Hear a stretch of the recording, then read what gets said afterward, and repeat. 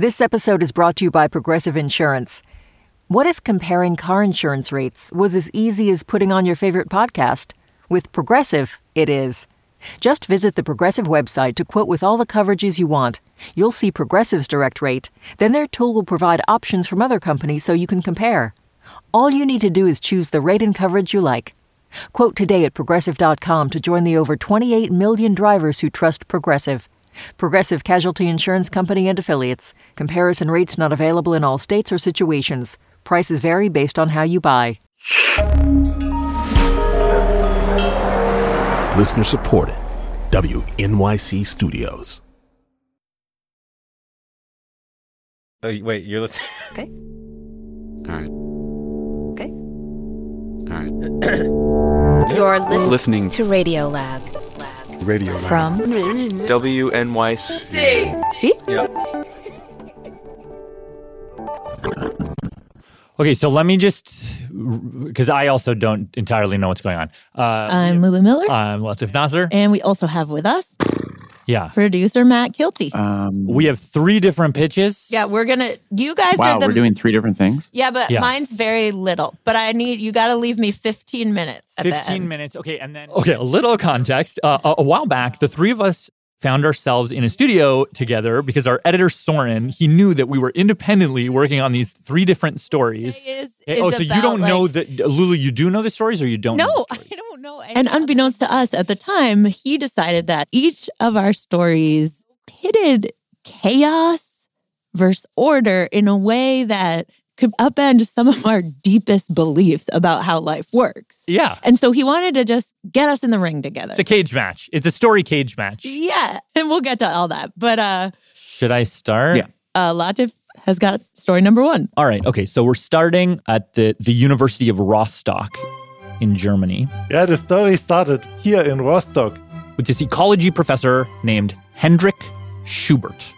Did I pronounce that right? Absolutely great. You got it.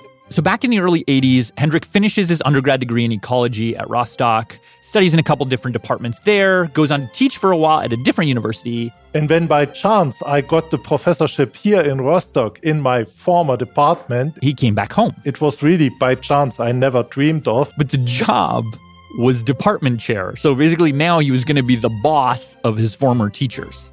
Yes, Awkward. Yeah, it's kind of a funny dynamic, right? Mm-hmm. Anyway, one day he walks into this temperature-controlled lab that they have there, and he sees one of his old professors, a mentor of mine, Reinhard, Reinhard Heerkloss. Ja, my name is Reinhard Heerkloss. And right next to Reinhard, he also sees, much to his surprise, I saw this barrel. a bright blue 100-liter barrel. Ja, my barrel for my experiments. And Hendrik knew this barrel. When I was still a student and we had a practical course where Because as an undergrad, he had done this experiment with Reinhard where they had filled these barrels full of seawater. brackish water from a lagoon of the Baltic Sea called... And they were tweaking the nutrient levels just to watch how it would affect the, tiny microorganisms living in the water. Like copepods, Yeah. zooplankton. But it was a simple little experiment that had only lasted for 2 weeks. And now, more, a decade later, Reinhard still had that barrel, just sitting there. So I asked Reinhard, hey, what are you doing with this? And he told me, So Reinhard then tells him the story. So I can go back to the late 80s. So a few months after the initial experiment in 1989, something unthinkable happened. The big jump in history, The Berlin Wall fell. the Berlin Wall fall. Rostock was in East Germany, and all of a sudden, just felt like overnight, everything changed. The currency changed, the head of state changed, the university changed its name, its curriculum. Like all these very specific things about Reinhardt's day-to-day life all of a sudden just changed. Yeah, is the cultural shock. Cut to 6 months later, June 1990. In all the chaos, Reinhardt had totally forgotten about the barrels until one day, a colleague of his in his department wanted to do a different experiment and so came to him and was like, hey, could you, it was just bugging him, like, could you just get those barrels out of there? I was asked to remove these barrels for their own experiment. So he does it one by one. So he like takes the one, he like shimmies it over, he dumps it out, Empty the water and wash out the sediment. takes the other one. So he started doing that. And then he gets to the control barrel, which is the one in the experiment that they had done nothing to. It was just sitting there under a light source, right? It was, as a comparison for the other barrels where they were tweaking things. Okay. And like for some reason, he's about to tip it over and then he stops himself. And he's like, you know what? Let me just like take a little sample of this and look under a microscope and see what's actually like in this barrel. Is there still life in it or is it not in it? And so he looks at it and he's totally dumbstruck by what he sees. Sample filled with many, many organisms with zooplankton and algae and so on. I mean, he hadn't even touched this thing in months. Nobody had. I thought that there will be nothing, just more or less dead. But when he looks, he sees that it's not just alive, it's thriving. There's like tons of different species. So there are phytoplankton. These are like little plants, and a lot of them are green. Zooplankton, which are basically like the animal-y type of plankton, some of which eat the phytoplankton, some of which eat the other zooplankton. And then there are bacteria, which are basically like the equivalent of the mushrooms or the whatever that are recycling the whole system. Unwittingly, he had created a little natural world. Quick question of clarification. Yeah, did he create it or did he just preserve it? Yeah. I think it's like a semantic thing. That's what I love. Like sure. So maybe he didn't create it, but he sustained it. He didn't sustain it because he didn't touch it. It just happened. It's like a thimble of ocean that he got, and somehow this thimble of ocean is continuing to live. Okay, cool. Okay, so also when he sees that it's alive, part of the other reason that it excites him is that at that time in the 80s and 90s, there was this kind of open question in the field of ecology about the natural course of an ecosystem. And I'm kind of like bastardizing the question in a way that I understand it. So like, but this is basically, I think, what it is. If you could just give an ecosystem the basic things it needs, right? Like sunlight and space and whatever, but there were no humans around to mess with it, no comets, no earthquakes, no outside confounding factors, what would happen? What would that ecosystem do? Huh. Cool. Okay. And there's sort of two options here. Like it might be that all the creatures get, to some certain population level and with a bit of eating one another and more being born over here. And then it basically stabilizes, beyond the day-to-day up and downs. It basically is like a line in the end. Like a never-ending line of harmony. Yeah. Okay. Or maybe would you see like more like a cycle? Like there would be more of one thing for a while and it would dominate for a while, but then it sort of crashes, and because there's not enough of another thing for it to eat, and then another thing takes over, and then instead of so in this case, instead of like a line, what you have is a circle. A circle of life. That's right. It's what Mufasa says in The Lion King, the circle of life. That's the song, right? Yeah. So two options, line or circle, which are kind of just two flavors of balance. The prevailing view was when they are left alone, the nature tend to get balance. But here, in this barrel, Reinhardt thought, I have the perfect opportunity to answer this question. I've got an ecosystem that's totally untouched by humans. And the species in that ecosystem are born, reproduce, and die at a super quick clip. So in just a few months' time, I'll be able to see like hundreds of generations worth of transformation. And so he starts tracking how the various species are doing. Week after week, he's like interrupting Christmas with his family because he's like, I gotta go, sorry. Looking at and scrutinizing like a glass of water over and over and over again. And everyone's like, this is the most boring thing. Like even his colleagues who are like scientists who do boring gotta go check other in stuff. on my stale water. Exactly. They are all like, this is like, they're like, what even is this experiment? But from another way, it's like, he is a god overseeing a tiny universe where he is watching it, and it's like generations are passing in effectively the blink of an eye for him. And he's watching this like very dramatic story unfolding, but he's trying to figure out like what exactly is the shape of it? Like, what is the plot? He's like, am I in a suspense movie? Am I in an apocalypse? That's exactly what's happening. And he can't figure it out because what he is seeing, it's like a microbial Game of Thrones or something that he's like watching. Like the species that are there, they're booming, they're crashing. One type of creature could be the dominant species in the barrel for hundreds of generations, and then just, it's a blip from then on. Like it just crashes and then it never comes back. It's like Rome rises, thinks they're going to be on top of the world forever, and then the barbarians come and they're like, oh, hell no, it's Germany now. Right, right. And he watches this play out in this barrel for over 6 years, waiting for the harmony. Oh. And he just never... It never came? It never came. No line, no circle.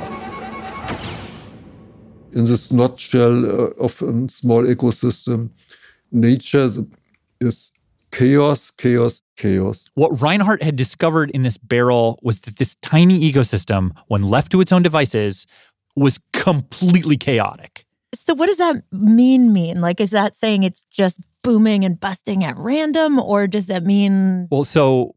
First of all, maybe I should tell a little bit what chaos is. Please. Because for most of the people, chaos is just total random, but it's not. This is Elisa Beninka. I'm Elisa Beninka, and I'm a theoretical ecologist. Reinhardt brought her in to analyze his data, and she says the way to think about chaos is not whether it's random or not, but to what extent we can predict what's going to happen. So actually, a chaos is a system which is high predictability on the short run, but cannot be predicted in the long term. And the weather is actually the best example for that. Meteorologists can do forecasts up to 2 weeks. After that, they're no better than you or I trying to predict the weather.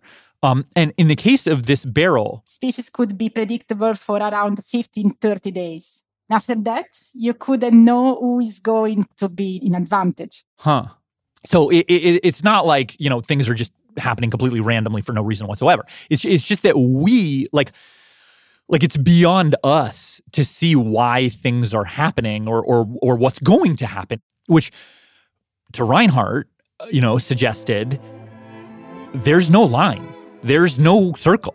Like harmonious natural balance, that's all BS. Like at any moment, the natural equivalent of the Berlin Wall could fall and just upend the whole system.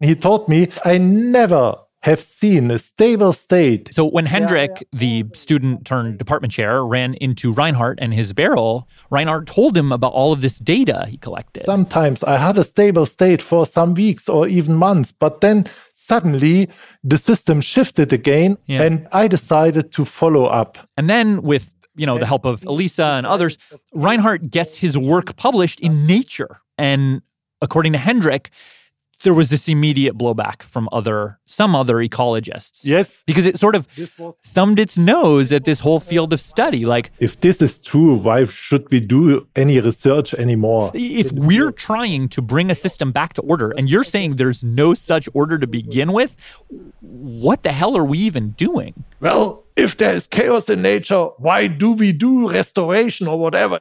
But, Hendrik, he was also skeptical of the result for scientific reason. Because, even if Reinhardt found chaos inside this one barrel... It doesn't mean that chaos is something mandatory. He showed that there might be chaos. Hendrik is like, I'm redoing this whole thing. Really? Let's see what happens. So this time he repeats the experiment. Similar setup and improved setup. Try to control for all possible variability. To get our best, let's say. And for a year, twice. With 8 barrels this time. They scoop and measure, scoop and measure, scoop and measure. Etc. What did you and your colleagues find? We had signs of chaos in some of the vessels and in some of the compartments tested. So not all 8. Not all, and not always the same. Like when there was chaos, it was playing out in different ways in the different barrels, which provides me at least with a little sigh of relief, because in some ways it's saying, Like we still don't know. Or is it just now like a multiverse of chaos where we can't even tell if it's going to be chaotic or when it's going to be chaotic? Like, I just see deeper chaos, which fine, I'm okay with. Really? Yeah. For me, reading about this study, I found it quite jarring. I think I really wanted there to be like a hidden order to everything that is not about us, that has nothing to do with us, where things make sense. And for that not to be there, I think is very unsettling. Like when we do conservation or restoration or whatever, it just feels like you'd be throwing your hands up. My thought was like, if the order is gone, if there is no guaranteed harmony, that actually makes conservation work even more important. It's like if we don't intervene and protect the order, it's not guaranteed. Who cares about your choices if it's chaos anyway? If there are things that are beyond your control that are gonna happen, screw it all anyway. It's like the idea of the moral arc of the universe bends towards justice. I don't think it does, which is terrifying. So what you have to fabricate a form of justice. And yeah, there's a pandemic. Wait, can I interrupt you? Yeah. Okay, write that version of The Lion King. See how many kids go to see that. Okay. Ready? Yeah, do it. Go, make the song. Elton John, go for it. Okay. Numanaya singing Numanaya. I'm very excited to hear what's coming next year. Simba, based on the work as confirmed by Reinhardt, there is no delicate harmony awaiting you. And if you don't choose wisely and show respect to your fellow creatures and plants and bacteria and fungi, everything will die. The balance is not delicate. The balance is not there at all. And the song is not the circle of life. It's the giant abyss of no promises vortex of life.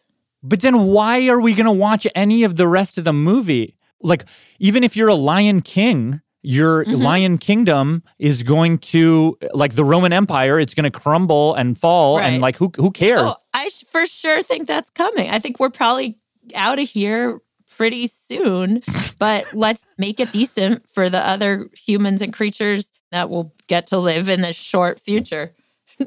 Sure. Yes. Okay, so that was round one of our chaos off. Yeah, so we're going to take a quick break, and you can use that time to really ruminate on whether you believe chaos is totally empowering and great, or has let all the air out of your spiritual balloon. And then when we come back, round two, we've got another Smackdown Order vs. Chaos coming up from producer Matt Kilty.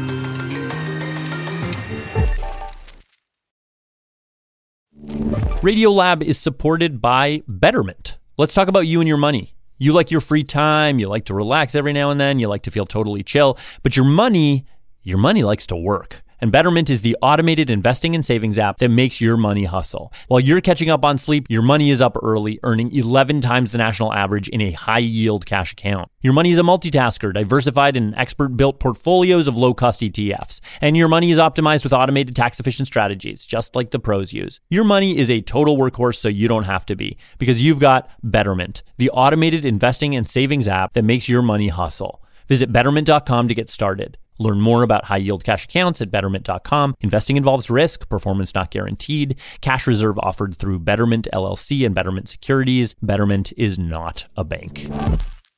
When you see actor Danielle Brooks on the red carpet at the Oscars, she will be in full glamour and in grief. I've been with Sophia for so long, and I just know, like, after the Oscars, that chapter is really done, and that saddens me.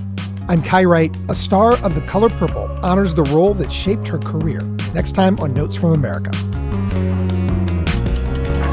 Listen wherever you get your podcasts.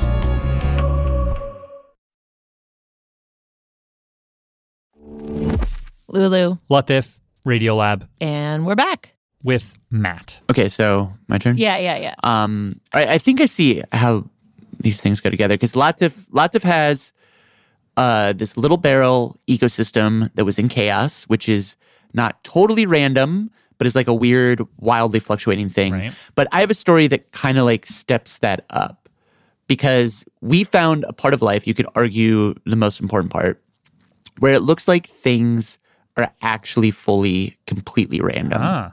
And I say we because... Hello. Hi. Can you hear me? Heather, we can hear and see you. I reported this story out with our contributing editor, Heather Radke. Yes. And Heather actually first heard this story from this guy, Chris Hoff. Thank you, Heather. Who's a philosopher of science a lot of times at Case Western Reserve University. Yeah. Chris, how did we come to the story? You wrote me an email and said... I have a great story for you. Yeah. You're like, I got a hell of a tale. Exactly. Happen your seatbelts. Okay, so we're going back in time. To some big collars, cool music. Back to late 60s, early 70s, and to this guy, Professor Gold, the floor is yours. Stephen Jay Gould. I want to start by presenting the basic argument in a somewhat abstract form. Maybe you've heard of him. Darwin, in fact, never said that. Oh, yeah. Oh, he's the greatest. He's one of the best science writers of all time. In his new book, Full House... Yeah, he wrote some big deal books. Mismeasure of Man is one. Right. Wrote a lot about evolution. The fundamental principles of Darwinian theory. A lot about the history of science. But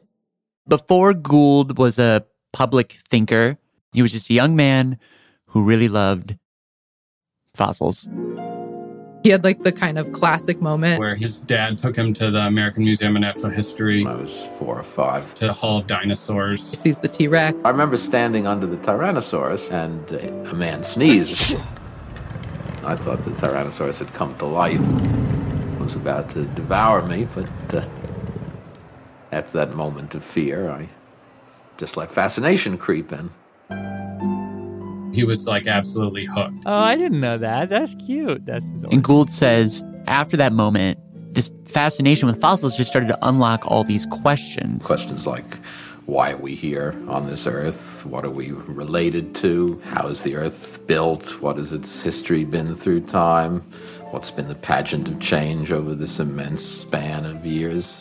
So Gould felt himself drawn to the field of paleontology, the study of fossils. But that actually became kind of a problem for him. Because paleontology was not really seen as like a real science. You don't really get to answer big fun questions in paleontology. You kind of look at a lot of fossils. Yeah, Heather, you described it as stamp collecting. Yeah, I mean, this is the problem that Gould was attempting to confront. You know, if we're going to survive as a science, we need to find a way of contributing answers to important questions. So in 1967, Gould gets his PhD. And he's immediately hired at Harvard. And then one day, this guy, Tom Schopf, he's a paleontologist at the University of Chicago, called up Gould, said he'd read some of his research and he'd been wondering if they could do anything really cool, basically, with computers and the fossil record. And Gould's like, oh, that could be something. So the fossil record is like everything we humans know about what existed before us. It's what allowed us to start thinking about evolution. It kind of became the foundation for Darwin. And for this guy, Schopf, he thought, well, maybe there's actually still something in there. And we could use these new powerful machines to pull it out and start answering some big important questions. Why are we here on this earth? And so Gould what are we related to? Was just like, yes. Yeah, exactly. Okay, so let's set the scene. It's like 1972. Schopf, Gould. Right, and they invite this guy, Dave Raup. Another paleontologist. Who had done these really cool studies. Looking at seashells and geometry. And then there's this fourth guy, Dan Zimberloff. An ecologist who was really into, mathematical modeling. So we got 3 paleontologists and an ecologist. This, by the way, sounds like a beautiful beginning to a joke. 3 paleontologists, an ecologist, and a computer walk into a bar. Yeah. Okay. It's the winter of 1972. These 4 guys go up to Woods Hole, Massachusetts, where there's this sort of holy grail of fossil records. This fossil record of marine life. Marine invertebrates. What are we even talking about? Like shellfish or what? Yeah. Mollusks? Yeah, mollusks, ammonites. Oh, sure. Trilobites. Yeah, I mean... Your various bites. Yeah, stuff on the seafloor. And in this book for each species, it basically has... where this first appears in the fossil record, where it disappears in the fossil record. So they grab this book, they go to a house somebody had. And then they go to the computer. Take their big book out, they start entering all the data. And then they're like, okay, What next? I mean, the problem, okay, like a computer you can't just say, computer, make a cool thing. You have to ask a computer a question. And you get the sense that they just did not know what question to ask the computer. They didn't have a good question to answer that evolutionary theorists would care about. So, like, for 5 days, they don't know what to do. And then right before, it's like the last day, Ralph is like, what if we have the computer simulate evolution at random? And why would they do that? Well, because evolution, is not a random process. Right. Darwin established it's small incremental change over long periods of time. But it's not just that, right? Oh. It favors certain things. Right. Yeah. And it favors like adaptive traits. Right. The fittest survive. Yes. And if you're not fit, you just die. You get wiped off the face of the earth because the strongest push you off. Because they're better suited for the Right. niche. They're better than you. Yeah, right. What a bunch of jerks. Way of the world. But so all they had was this really simple question. Right. If things were just happening by chance, what would we see? So what they do is they make a computer program and they start with, let's say they start with a species in this program. They don't give that species any definable characteristics, anything like that. It's just this nondescript species. Can you just name the species just because? Yeah, helps let's me? call it Bloop. Okay, Bloop. It's just this bloop, blah, bloop. Mm-hmm. And then they program the computer so that it's an arbitrary number. It's like, let's say 100 years. 100 years of Bloop living. The computer's like, okay, I now assign all of you Bloops one of 3 things at random. So thing number 1 could be nothing happens to the Bloops. The Bloops just get to keep on living, go through to the next round. Mm-hmm. So that's one option. Or the computer could pick number 2, which is a little tweak to Bloop. And from Bloop, you get bleep, bleep, bleep, bleep, bleep, bleep, bleep, bleep, bleep. Whole new species. So it's just bloops? Bleep, bleep, bleep. Then it's bloops and bleeps. Yeah. And they could go forward and they can go to the next stage. So number 1 is nothing happens. You move on. Number 2, you can change, evolve, speciate. Or the third thing that can happen is bloop, bloop, bloop, bloop. Bye-bye bloop. Dead. Extinct. Dead. Forever. Bye-bye bloop. R.I.P. So that's it. 1, 2, 3. Live, die, or speciate. Rock, paper, scissors, shoot. Yeah, exactly. And the computer's picking them at random. Okay. So they produce these simulations. Running bloop after bloop through this program. Over millions of years. And then they go to the computer, they print it out, and all of a sudden they see something pretty bananas. Which is the simulations that they produced looked remarkably like the actual fossil record. Wait, what is that? I can share a screen. Chris showed us these graphs. Okay. So this is a graph of the actual fossil record. For the sake of this, just imagine tree of life sort of evolution, image. And you can see, okay, mollusks, they start here, they die here, and trilobites, they start here, die there. And then Chris showed us the graphs of these simulations. You see this one over here? Oh. Whoa. Basically, if you were to zoom in on these branches, you'd see at the end of each of the branches the extinction points of the species. And the ones from the computer are the exact same as the ones from the fossil record. So bloops and bleeps are going extinct just like trilobites went extinct, just like ammonites went extinct. So for me, it's I'm wow, yeah, these do look similar, but I'm so what? Yeah. Okay. So what? So I think, the key here is kind of seeing the resemblance that these randomly simulated groups bear to real groups. And then remembering that these are just going extinct randomly, whereas we thought these were going extinct through natural selection.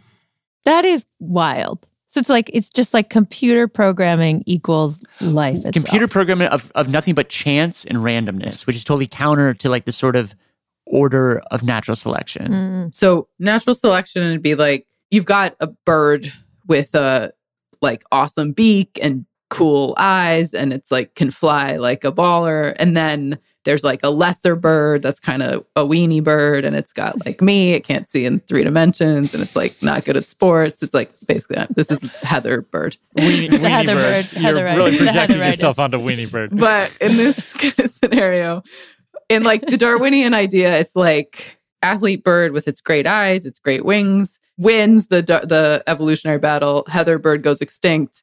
Weenie birds as a kind of bird, as a species, cease to exist.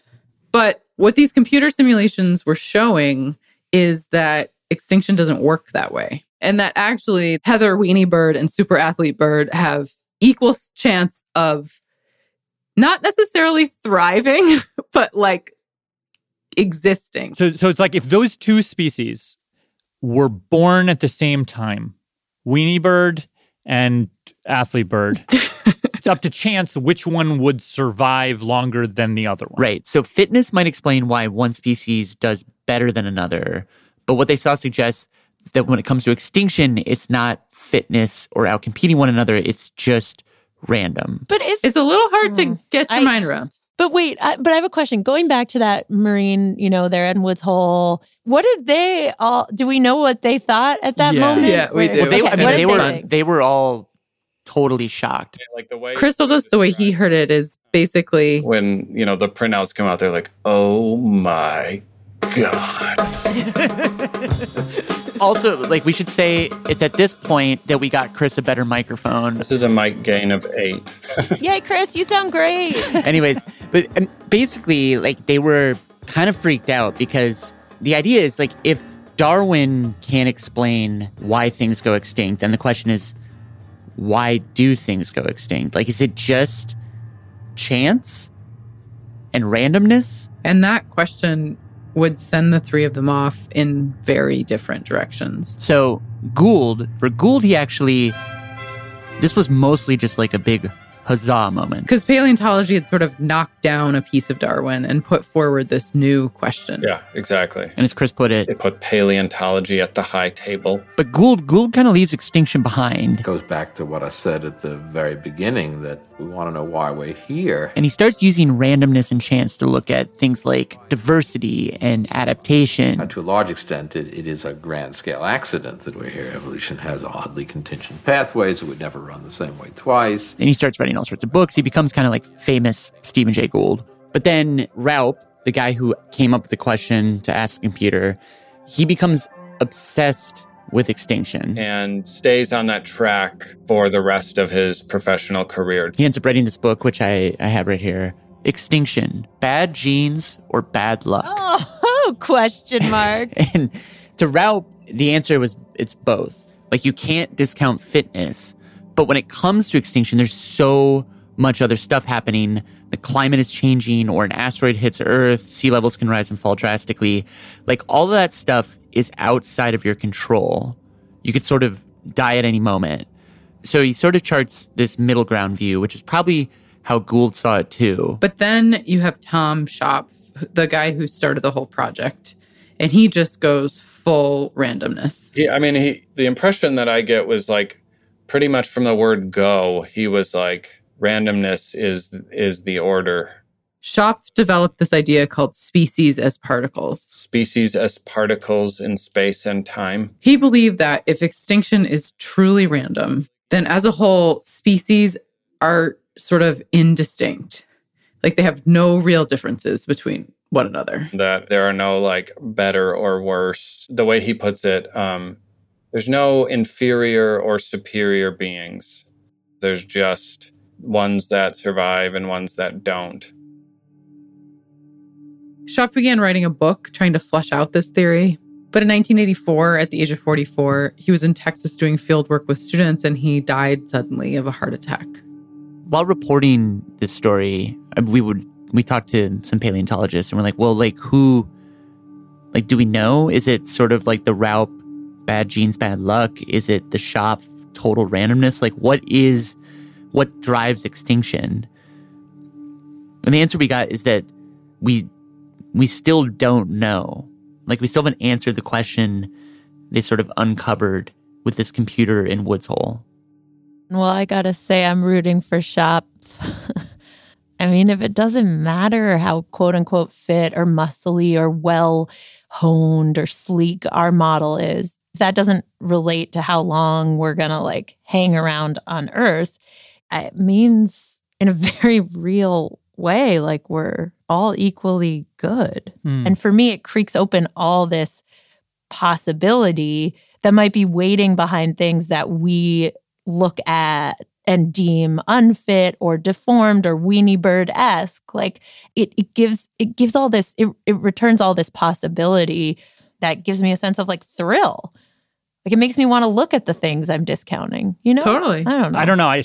I'm not sure. Because, okay, so to me, it's this, right? Like, let's say we used to have this idea of fitness where it's like, okay, there are the cool kids who are fit and they, in the old mentality to be like, yeah, like this is like, we're Team Human. There's some people that get picked first for Team Human who are the ones who are helping us survive. And some people who get picked last for Team Human who are like us.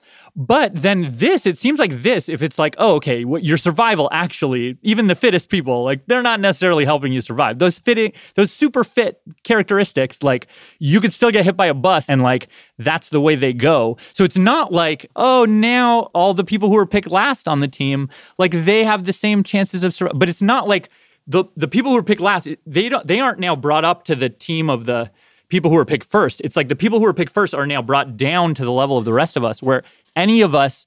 But that's the same thing. No. This is what when Lulu was talking, I'm like, no, it's just a matter of perspective, and it's like everything has the same value, which means it's like wonderful and beautiful, or everything has the same value, which is it has no value. It's pointless and defeated. Yeah, right. But that's kind of awesome. That's great. And it's great, yeah. And you can sit in either reality and bask in that. It's just up to you which one you want to bask in. Yeah.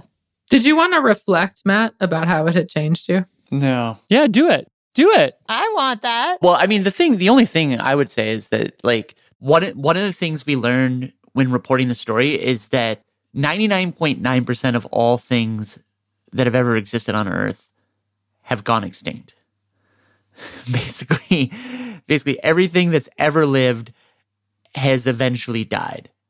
Whether or not, like, and it seems like chance is a big part of that, but we don't fully know, but whatever, everything dies.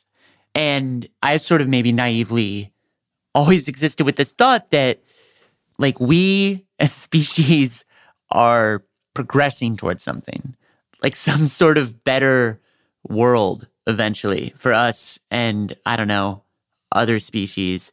And kind of really believed in the idea that, like, in some way, your actions, the actions that you take, the things that you do are rewarded in some way to continue to strive towards something better. And instead, in doing this reporting, it's like, oh, no. You, your kind, and every other kind eventually just gets wiped off the face of the earth. You have no foresight. You don't know it's coming. It just happens. And not only does it just happen, but like in the long run, it happens to almost everything. And I guess in some way, I'm like, it just feels deeply nihilistic. And I'm kind of like, well, what are we doing here? This is making me think of a song for The Shape. A song with a shape? I was like, okay, if it's a circle, yours is telling us it's like, it's the cliff of life, and we're all gonna die. Who knows where and when? So why even try? Just eat some French fry.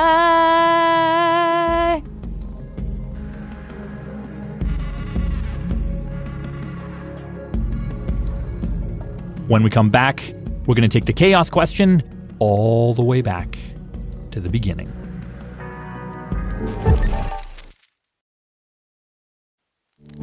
Radiolab is supported by BetterHelp. Whether it's already 2 a.m. on a fun night out, graduation time, a new year, we can find ourselves wishing we had more time, wondering where it all went.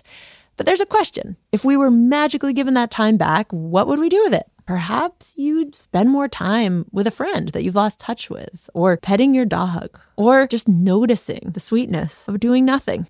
The best way to let those special things into your life is to know what's important to you so that you can make it a priority going forward. A therapist can guide you through the process of defining your values and understanding your priorities so you know what things you can spend your time on that will really fulfill you. BetterHelp offers convenient, affordable online therapy that comes to you. Start the process in minutes and switch therapists anytime. Learn how to make time for what makes you happy with BetterHelp. Visit BetterHelp.com/Radiolab today to get 10% off your first month. That's BetterHelp, HELP.com/Radiolab. On this week's On the Media, does the rise of X signal the fall of traditional right-wing outlets? You don't have to have this website and a link that people have to click on. You can just say stuff and you can get attention. You don't need to be Breitbart to do that anymore. Also, what does decolonization really mean? On this week's On the Media from WNYC. Find On the Media wherever you get your podcasts.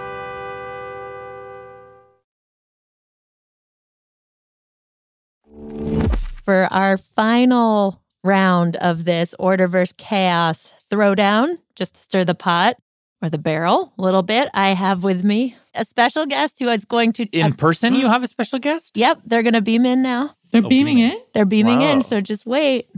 They're coming. Oh my gosh. They're coming. Oh, it's Candace! Hi, everyone. I'm back. And all is right in the world now. So Candace Wong is our former intern, and she is the one who got us into this final mess when she told me that we should take a closer look at how it all began. Do you guys have a sort of thing you think about when you think of the origin of life? Sure. In the ocean? Primordial ooze? It's like cauldrons of heat. Heather, did you just say primordial ooze? Yeah, primordial ooze.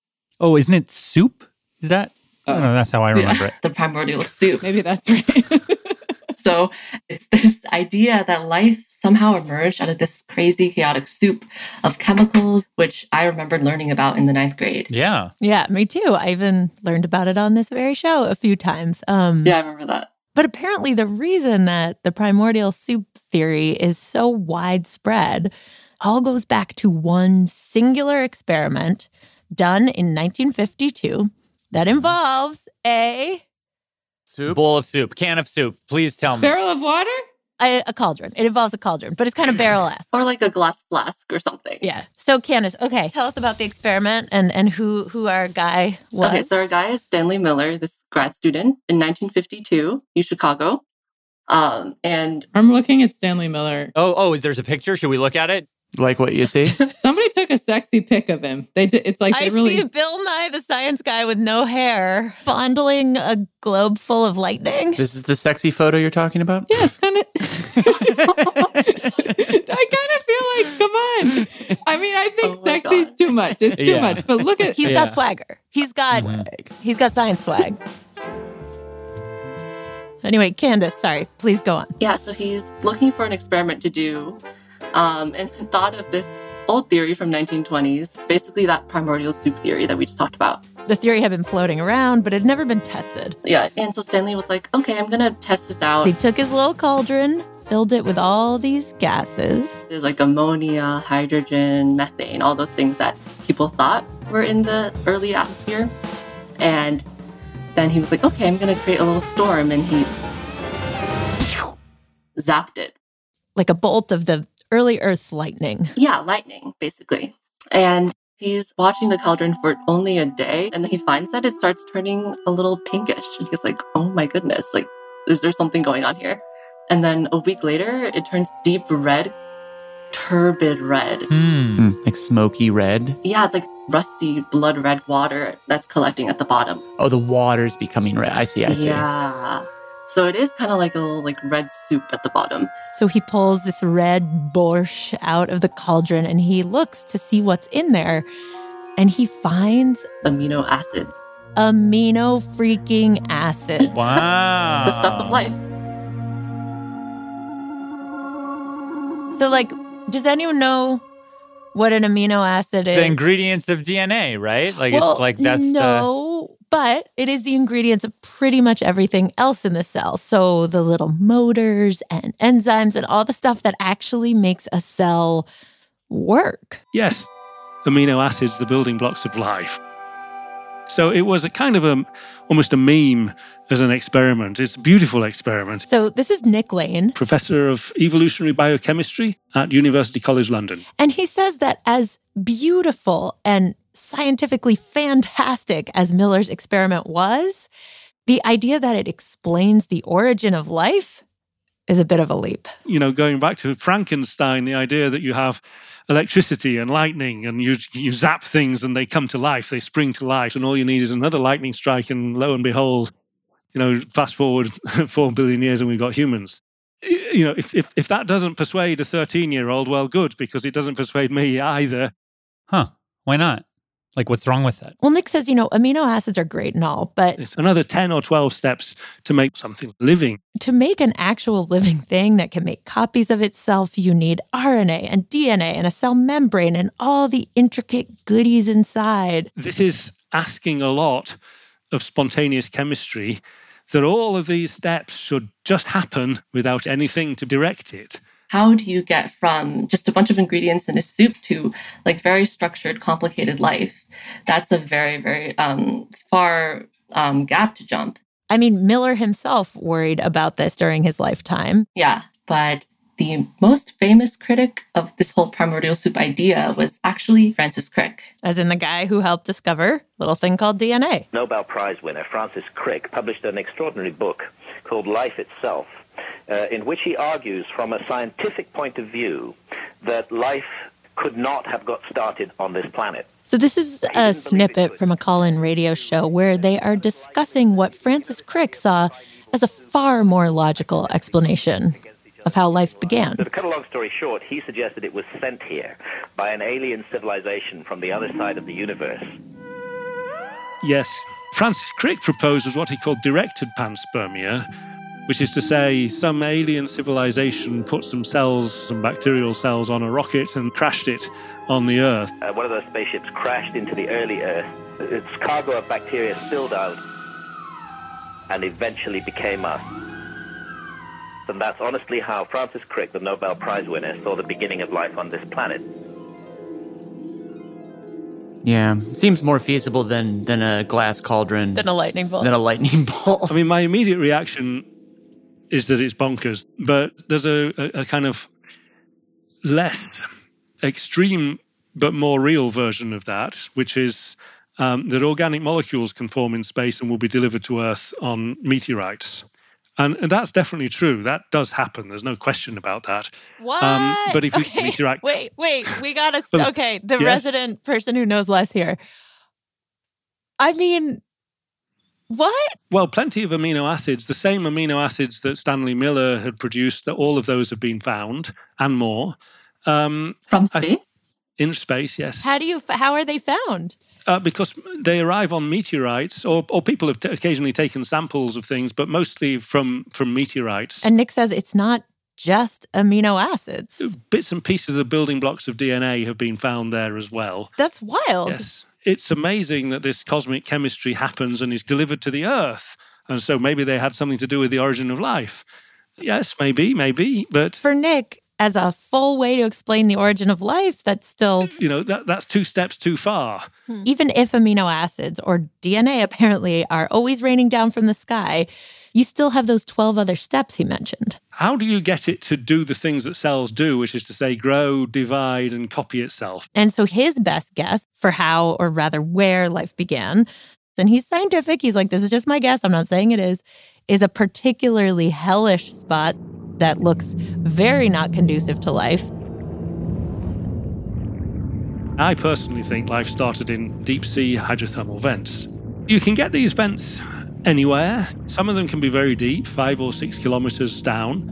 Way beneath the surface of the water, far from any sunlight, where the heat from inside the earth is churning up and creating these craggy rock structures. They can be beautiful spires, pinnacles of rock, 60 meters tall. I mean, I like to think of them as Gothic cathedrals or something. They're full of little details, little doodles of rock. They're beautiful things to look at.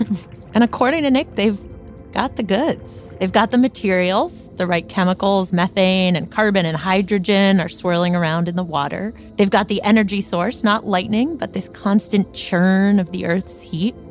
But finally, what he thinks make them really special is their structure. The amazing thing about these vents is they mimic the structure of cells in that it's kind of a round space with a wall around it. And you can think of a cell as a kind of a bag of solution with a membrane around it. And because you've got the materials, the constant churning energy, and these rock walls that kind of force everything together. That's making these gases react together to form organic molecules, which are forming inside the pores themselves. They will form spontaneously in this kind of environment into what we call protocells, a little bit optimistically maybe, but effectively a membrane around a bag of water with some stuff inside. It's like the matter and magic you need to make life is lush there. It's like you got it all. Yes. It's got the right materials and it's got the structure. And I think that's what's been missing from the chemistry, and it's what's missing from the soup, and it's what's missing from, delivery of organic molecules from space by panspermia. It ends up in a soup. How does that soup form structure? Well, the Earth itself forms the structure for you in the first place in these hydrothermal vents. There is a beautiful link between the geology of the planet with active volcanic systems and active turnover of the surface of the planet and the bottom of the oceans, and the way that living cells work. It's as if a living planet gives rise to living cells, which have the same structure. They're both the planet and the cell is a little bit like a battery. It's got a positive charge outside, a negative charge inside, a membrane surrounding it, and they're both like that. And there's a lovely, lovely sense of continuity that a planet gives rise to living cells.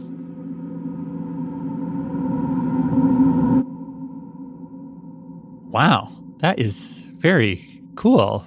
But Lulu, like you've been championing chaos this whole time, and now you're serving up a story that's like this.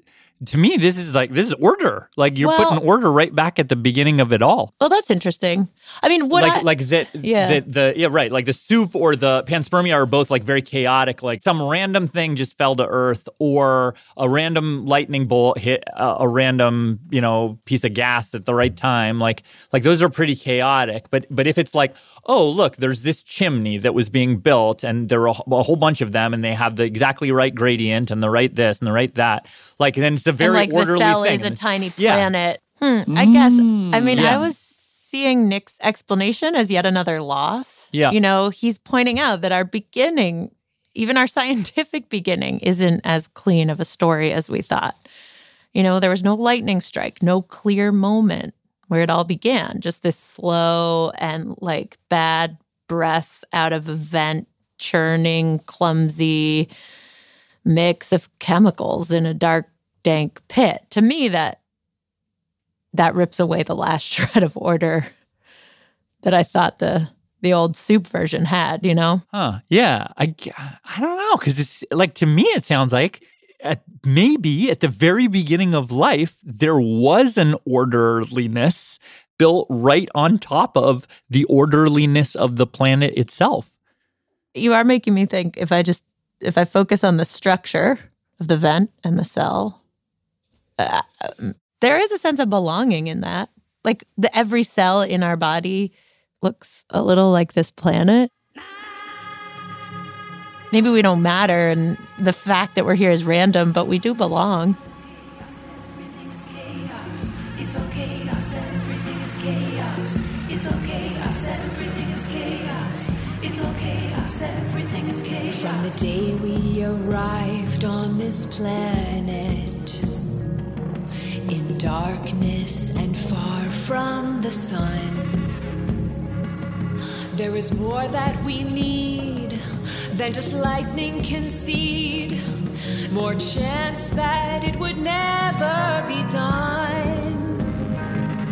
And as we fight for our place here, competing through struggle and strife, you can't anticipate who gets to dominate in the contest for the greatest in life. It's the chaos of life that confounds us all.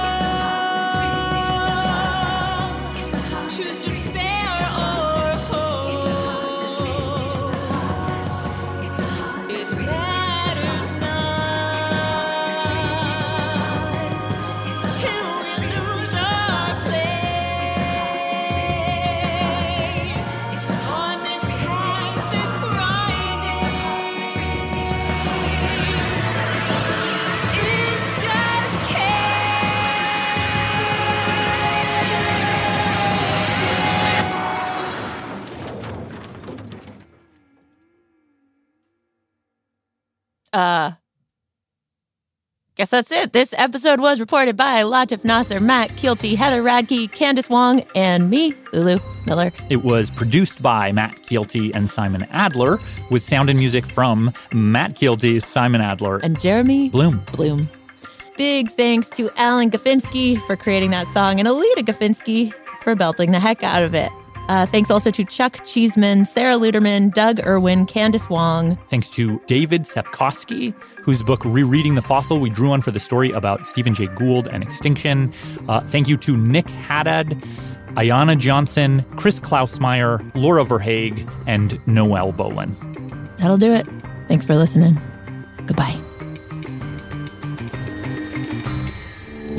Radiolab was created by Jad Abumrad and is edited by Soren Wheeler. Lulu Miller and Latif Nasser are our co-hosts. Susie Lechtenberg is our executive producer. Dylan Keefe is our director of sound design. Our staff includes Simon Adler, Jeremy Bloom, Becca Bressler, Rachel Cusick, W. Harry Fortuna, David Gable, Maria Paz Gutierrez, Sindhu Nyanasambindam, Matt Kielty, Annie McEwen, Alex Neeson, Sarah Kari, Anna Rosquet-Paz, Ariane Wack, Pat Walters, and Molly Webster, with help from Carolyn McCusker and Sarah Sonbach. Our fact-checkers are Diane Kelly, Emily Krieger, and Adam Shibbo.